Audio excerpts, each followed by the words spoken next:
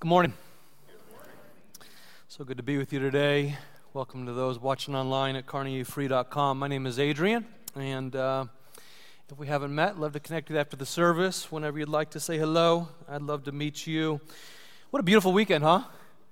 Man, yesterday was so glorious outside, and to get some rain is a good thing. We are wrapping up this Rooted series. If you're just now joining us, we're in week 10 of what will be 11-week series. Next week, we'll wrap up with a number of testimonies and with baptisms and just kind of put a ribbon on this Rooted series we've been going through over these past 10 weeks. I hope it's been beneficial for you. It certainly has been beneficial for me, for our life group, for our family as well. And the hope in all of this has just been what you saw in that little video, that we would be more rooted, we'd be more established in the love of God and in community, in a number of personal rhythms for our own discipleship. And I hope that's begun for you or continued for you over these past 10 weeks. You know, I recently read an article in the Atlantic magazine, and a good place to find news, actually, that presents both sides of different issues. But this was an article written by a man named Jake Meador, who's the editor of a well-known Christian site called Mere Orthodoxy. It's a great website with lots of really good content. And Meador tells the story in this article that he was raised in a town where pretty much everyone around him went to church. And all of his friends growing up went to church. And he stayed in close touch with his different friends where he grew up, because he stayed in the same place, though, that he grew up basically across his life. Now I think he's about 35 years old or so. And so he's still in touch with a lot of the people that he grew up with. But the thing that he was troubled by and that he shared in this article is none of his childhood friends go to church anymore. None. And as he's telling the story, I just paused, and then I thought about where he was from. Because, it's easy to say, well, someone's from this place, and of course that happens there. And he wasn't from Chicago. And he wasn't from Denver. And he wasn't from Portland. He was from Lincoln, Nebraska, which is where he lives. And that was his experience. And he goes on to explain, as he's really aware of the social science and what's happened in the church in America over the past decades, he refers again and again in this article to what's called the Great De-Churching in America, in which 40 million Americans who used to go to church have left the church over the past 25 years. 40 million, which represents 12% of our nation. And obviously, COVID accelerated that. Maybe you're watching online today and you still haven't come back after COVID. You're still welcome. You're always welcome. I know COVID did accelerate that for some, but it wasn't just COVID. This has really been going on since the late 1990s, that Americans have kind of decided that their lives are too busy, or there's other things that are too important, that they just don't really have much room for church anymore. And what has resulted is, over these last 25 years, the greatest shift, the number one greatest shift in church attendance in American history over the last 25 years. In either direction, this has been the greatest shift. 12% of the population, 40%, that has stopped going to church since the late 1990s. And the results have not been pretty at all. There's a number of social science studies that have repeatedly demonstrated participation in church community actually correlates with better health outcomes, longer life, more financial generosity, and more financial stability than amongst those who do not attend church, both amongst men and women. Have you heard that Christianity oppresses women? Have you heard that? Come on, you can raise your hand if you've heard that. I'm sure you've heard that. It's a very common cultural narrative today, that Christianity oppresses women somehow. Well, there's two studies done by Harvard University just in the past 6 or 7 years, both of which were published in the Journal of the American Medical Association, which totally contradict that.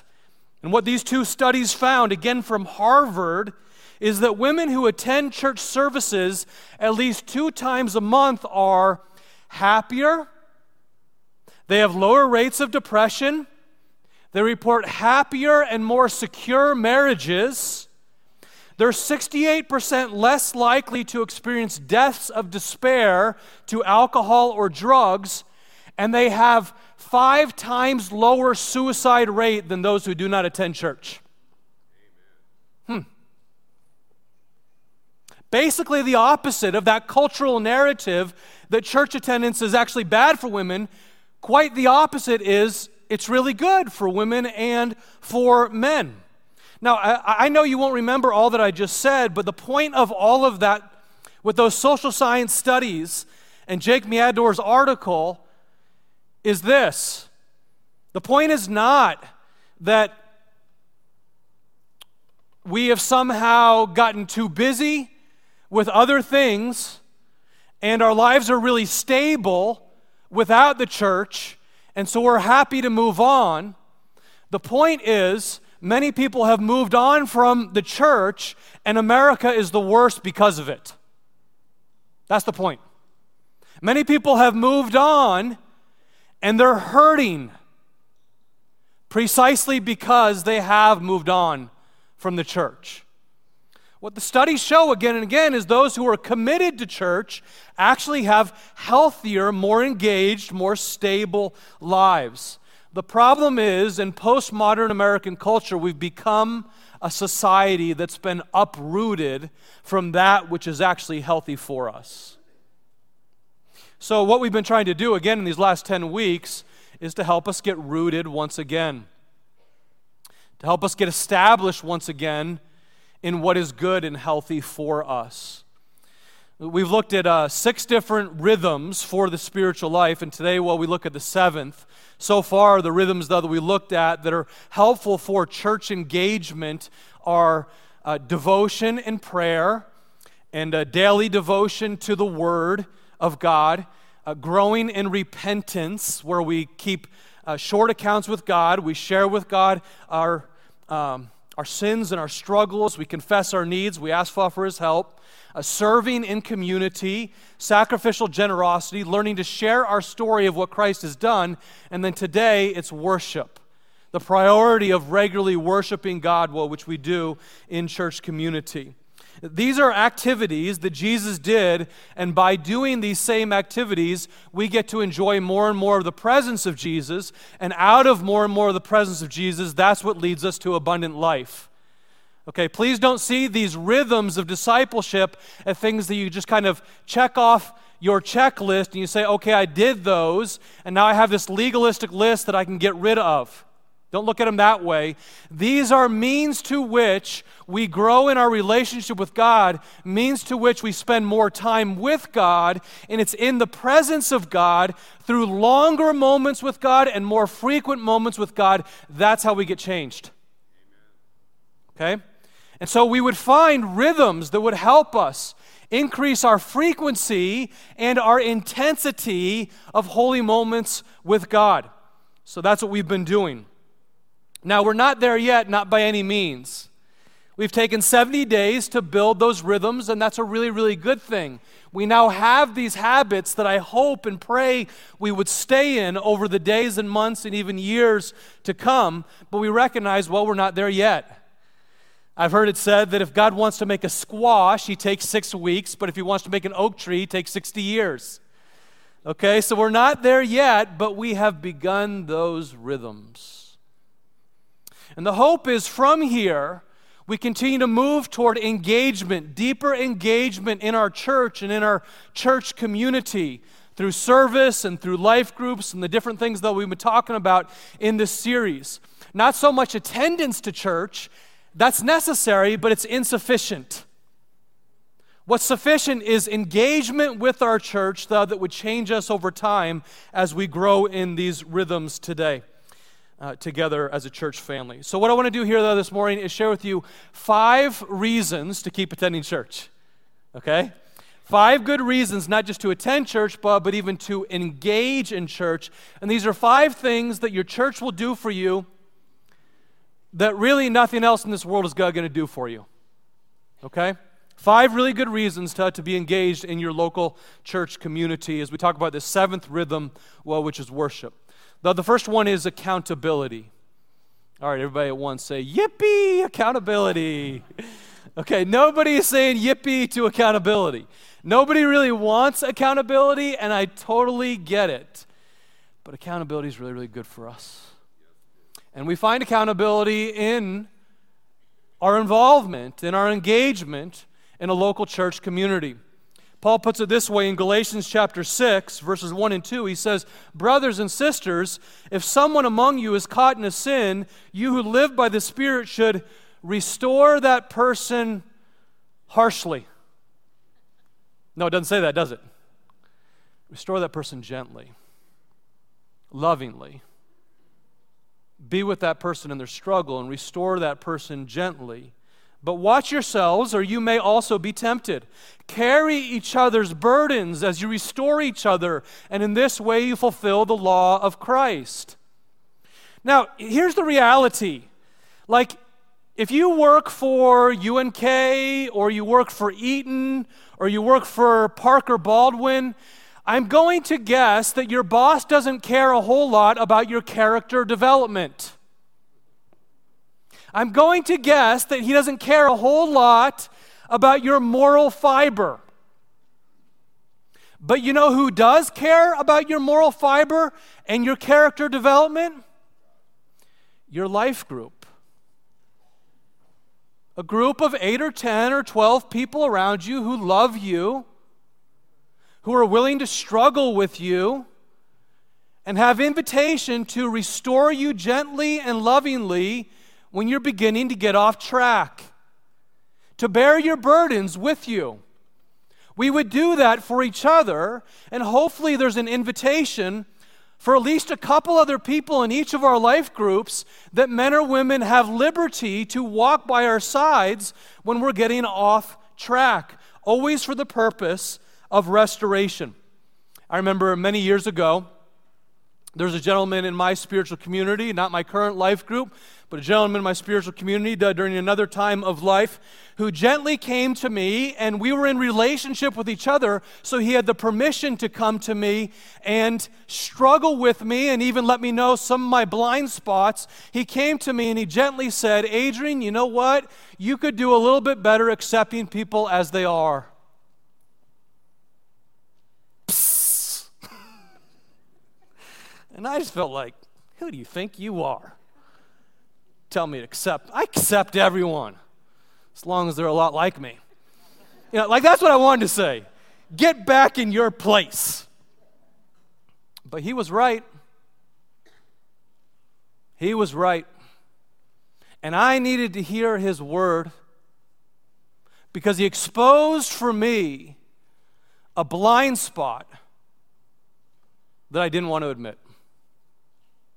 And I care a lot about being a non-judgmental person that accepts people as they are, but he said, that which you care about, you seem to struggle with yourself.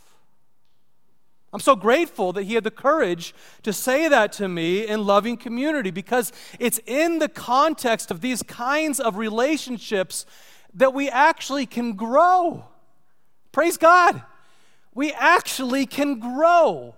We can become more the kinds of people of character and moral fiber that we want to be, but sometimes that takes other people lovingly speaking into our lives about blind spots that we're missing. That's A, accountability. B is even more important than A. It's building each other up.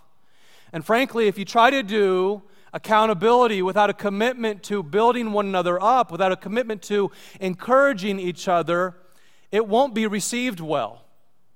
It'll feel like a stick.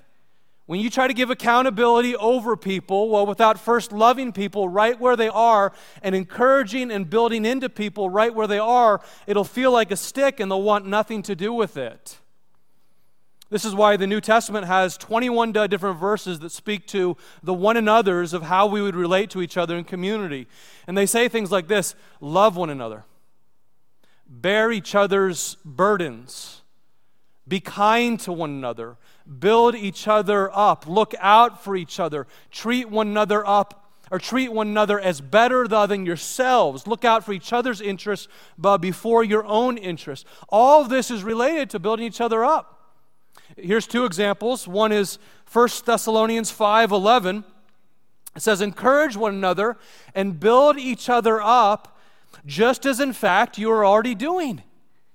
Here's the Apostle Paul, a wonderful cheerleader for his church, a coach, a pastor, saying, way to go, you're doing it. Keep it up. Keep encouraging each other. Keep building each other up. As you've been doing, keep doing it. And I would say the same thing to our church. I see this all the time in our church family. Keep it up. Our Bible memory verse for this week and our rooted experience is Hebrews 10:24 and 25. It's another powerful verse along these same lines. Would you say it out loud with me from the screen? Let's all read it together. Let us consider how we may spur one another on toward love and good deeds, not giving up meeting together as some are in the habit of doing, but encouraging one another, and all the more as we see the day approaching. Now, if you're going to encourage each other, as that says, it seems like the premise needs to be we spend time together. We meet together. We don't stop being in each other's lives, as many are in the habit of doing. It says, spur one another on toward love and good deeds. The portrait that the author of Hebrews is painting there, of course, is a cowboy with a spur on his boot, digging that spur into the side of a horse, saying, keep going in the right direction. That's not always pleasant, is it? Okay, you got to be together to be able to do that. Like if someone does that to me via email, I don't want to hear it. How about you? I don't want to hear it. But someone comes to me and lovingly says, hey, here's something just to think about. It's in the context of community that we're able to do this for each other, that we build each other up in love. Unfortunately, there's this individualism and there's this focus on financial success and there's this focus that's constantly on busyness in our culture that prevents us from doing this for each other. Again, that Atlantic article, Jake Meador writes this. He says, contemporary America simply is not set up to promote mutuality, care, or common life. Sit on that for a moment. Our culture, the way it's set up, simply doesn't promote mutual concern or care or any common life together. That is not our culture's goals in any way today. Instead, it's designed to maximize individual accomplishment as defined by professional and financial success. Do you see this? We see this all the time. Defined by professional and financial success. Such a system leaves precious little time or energy for forms of community that don't contribute to one's professional life. As a result, workism reigns in America. Man, I'm telling you, that is a quote to sit on for about an hour because that's what's going on. Workism becomes this kind of religion that reigns in America now because workism leads to professional accomplishment and financial success, and it doesn't leave any room for things like mutuality and growing together in community, and the result of that is a loneliness pandemic. I'll never forget the words of Mother Teresa, who commented when she came to the prayer breakfast, the national prayer breakfast in America, and she was talking about all the diseases of India, and she was asked questions about all the diseases of India, and she said, yes, the diseases of India are terrible, but there's no disease worse than the disease of America, which is loneliness. That was her word about 25 years ago, and it's true then, and it's even more true today. To which we say, thank you, God, for the church.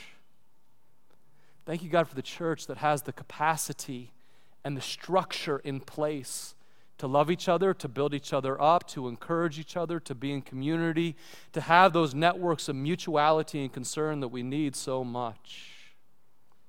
Now, a third thing, though, that we get from the church that we're not going to find anywhere else is ceremonies. There are a couple great ceremonies that God has given to us as a church that we would regularly practice, and they're communion and baptism. Jesus instituted these two ceremonies to teach us really important things about our faith, that we would be reminded on a regular basis what is most true about us.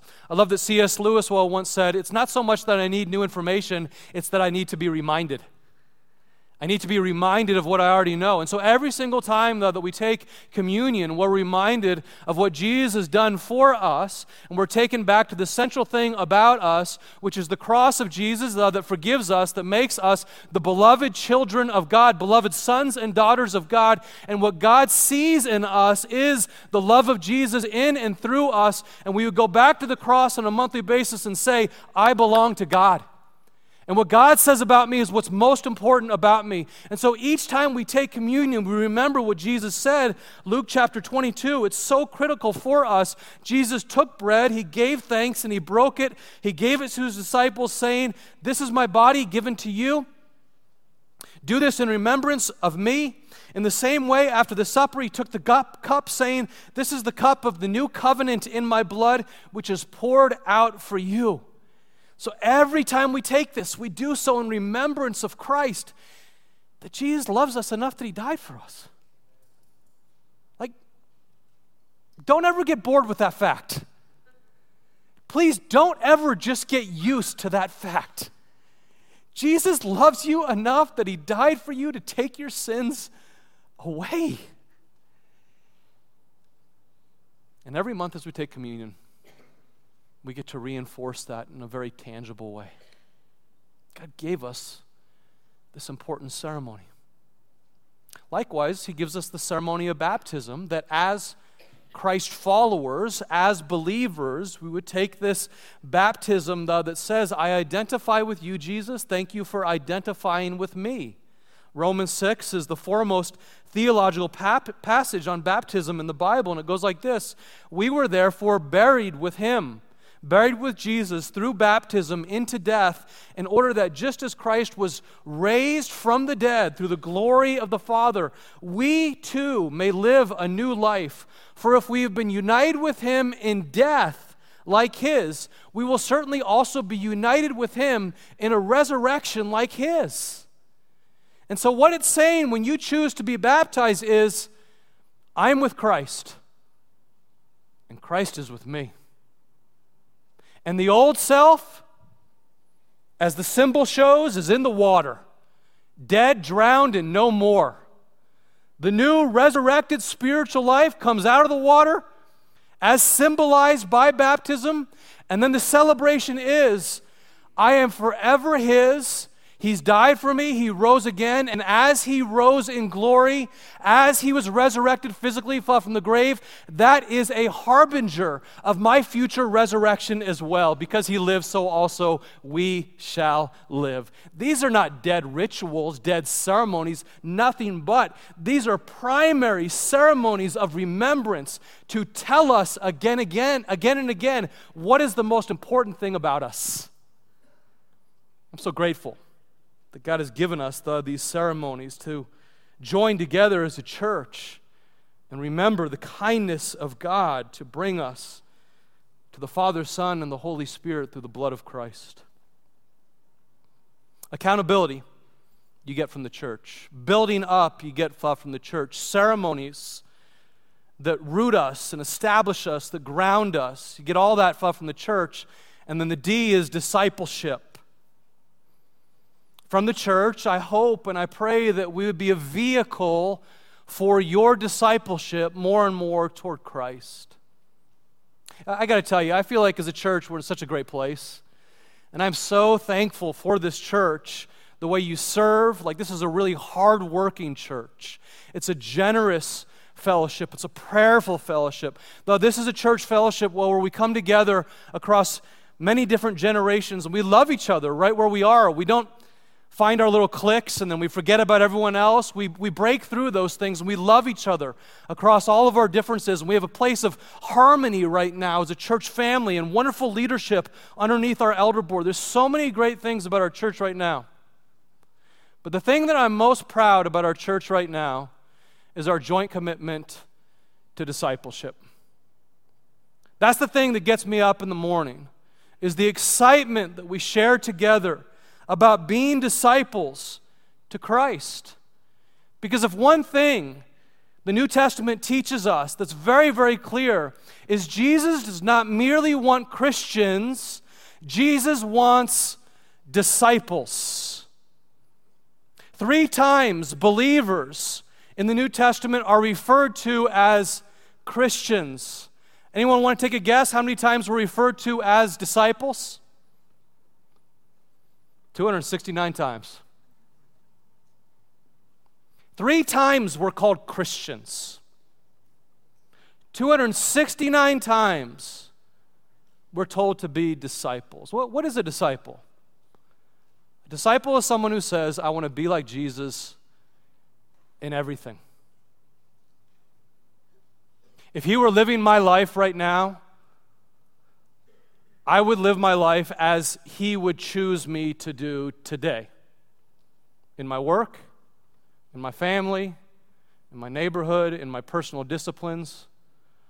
I would seek to know the things that he knows in order to do the things that he does, in order to, most importantly, become the kind of man that he is. It's becoming like him in everything. That's the goal. Sadly, in America and in much of the West, it seems like we've settled for a form of Christianity that's like almost believing divorced from discipleship, where it's like, I just go to Jesus to get saved from my sins, and that's that. And I want you to know, the New Testament doesn't know anything about that. The New Testament doesn't know anything about that.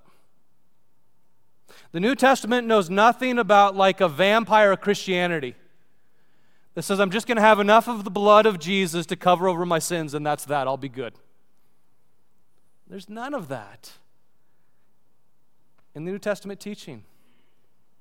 The idea is we would be Christ followers who are changed.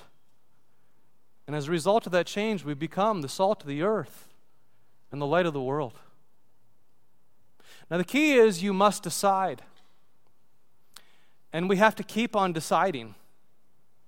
So many of us are deciding now to be disciples of Christ in a very significant manner. Don't quit. You say to God, I need the power of your Holy Spirit to fill me each and every day, that I would follow you each and every day. And I wouldn't quit with what I've begun over the last 70 days. And many of you have made new decisions over the last 70 days that are really, really significant.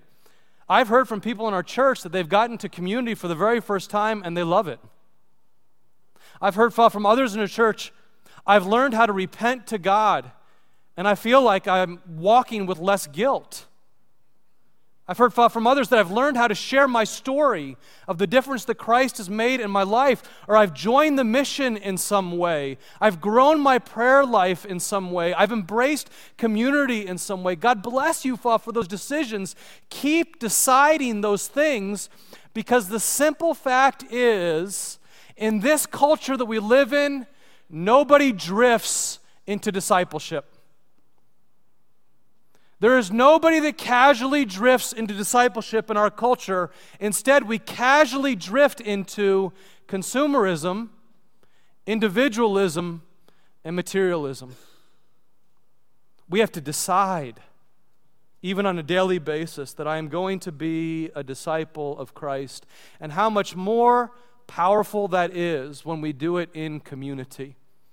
Hey, is it difficult to follow Christ by yourself? Would you raise your hand with me if you found that to be true? Yeah, it's really difficult. I'll raise 2 hands. That's why the Bible describes no such thing as Lone Ranger Christians. We need each other. We really need each other to keep following Christ well with all we got. All right, the last word here, the last thing the Church Cut can do for us is give us a time on a weekly basis, though, that we would set apart to exalt God as our King and our Lord. It's exaltation. And exaltation is just a really fancy word for worship. That when we come together here on Sunday mornings or on Sunday evenings, with C20, that you consistently are a part of a church service where you exalt God together. Along with brothers and sisters, we come to church and we sing praises to God, and we really sing them out loud like we mean them. And we pray to God, and we listen to the Word of God, and we greet each other, and we love each other. And in all of those things, we do them as an act of worship. And if we set aside a day to do that, or a few hours at the very least on Sunday morning to do that, to love each other in that way, to love God in that way, guess what? It becomes a springboard for us to worship God the rest of the week. And worship by no means is just about singing. That's just a starting point. Worship is about all of life. But make no mistake, it is a powerful thing when you begin your week with a word of exaltation to God. Singing to God and saying, I believe in you, I trust you, I surrender to you, I give my heart, my soul, my mind, and my strength to you, and out of this, would you lead me to love you more, this week? That's exactly what Paul's talking about here in Colossians 3. He says, let the message of Christ dwell among you richly, as in your church community you teach and you admonish one another with all wisdom through psalms, through hymns, and through songs from the Spirit, singing to God with gratitude in your hearts. And then, whatever you do, whether in word or in deed, do it all in the name of the Lord Jesus Christ, giving thanks to God the Father through Him. You begin with worship, and then you continue on with worship throughout the rest of the week. That's what we go for as disciples. As a truck driver, I worship God. As a banker, I worship God. As a father, as a husband, as a nurse, as a teacher, as a coach, I worship God. Wow. And the church would be a vehicle for facilitating these 5 critical things for our lives. Let me wrap up with this. Do you remember these trees that we started with 10 weeks ago? Those are so awesome, aren't they? Those giant sequoias in Northern California, like they're as wide as a small house. And they reach up to the sky 300 feet tall. And how is it these massive trees stand? Do you remember? The roots are intertwined with each other. So they do have a root system that goes down 10 or 12 feet, but that by itself is not enough to make trees like that stand. As they get buffeted by the wind and they go through intense rains and seasons of drought and lots of snow, 10 to 12 feet down is not enough for these trees to stand amidst the winds and the harsh realities of their lives. And so they interlock their roots underneath the surface such that hundreds of feet wide, they are stronger together than they could ever be alone. And that, my friends, is a powerful portrait of a healthy church operating together for the glory and honor of God. May it be. May it be. Let's pray. Oh, Father, thank you for this church. It's a great church, and we are so thankful to worship in this place. So thankful, Lord, for the way you're growing us together as a church community, the way we're growing in love for each other, love for those inside these walls, and love for those outside these walls too. Thank you, Lord, for helping us to be a generous people, a service-oriented people. Thank you, Father, for leading us to our knees where we would confess our sins and struggles and our need for your help each and every day. Thank you, Father, for leading us to personal devotion and prayer. All of these things that you've done in us over these past 10 weeks, we are so thankful. We say together with one voice, we desire to keep it up. And we don't have the strength and the resources to do it on our own. And so we lean into you, Lord God, and we decide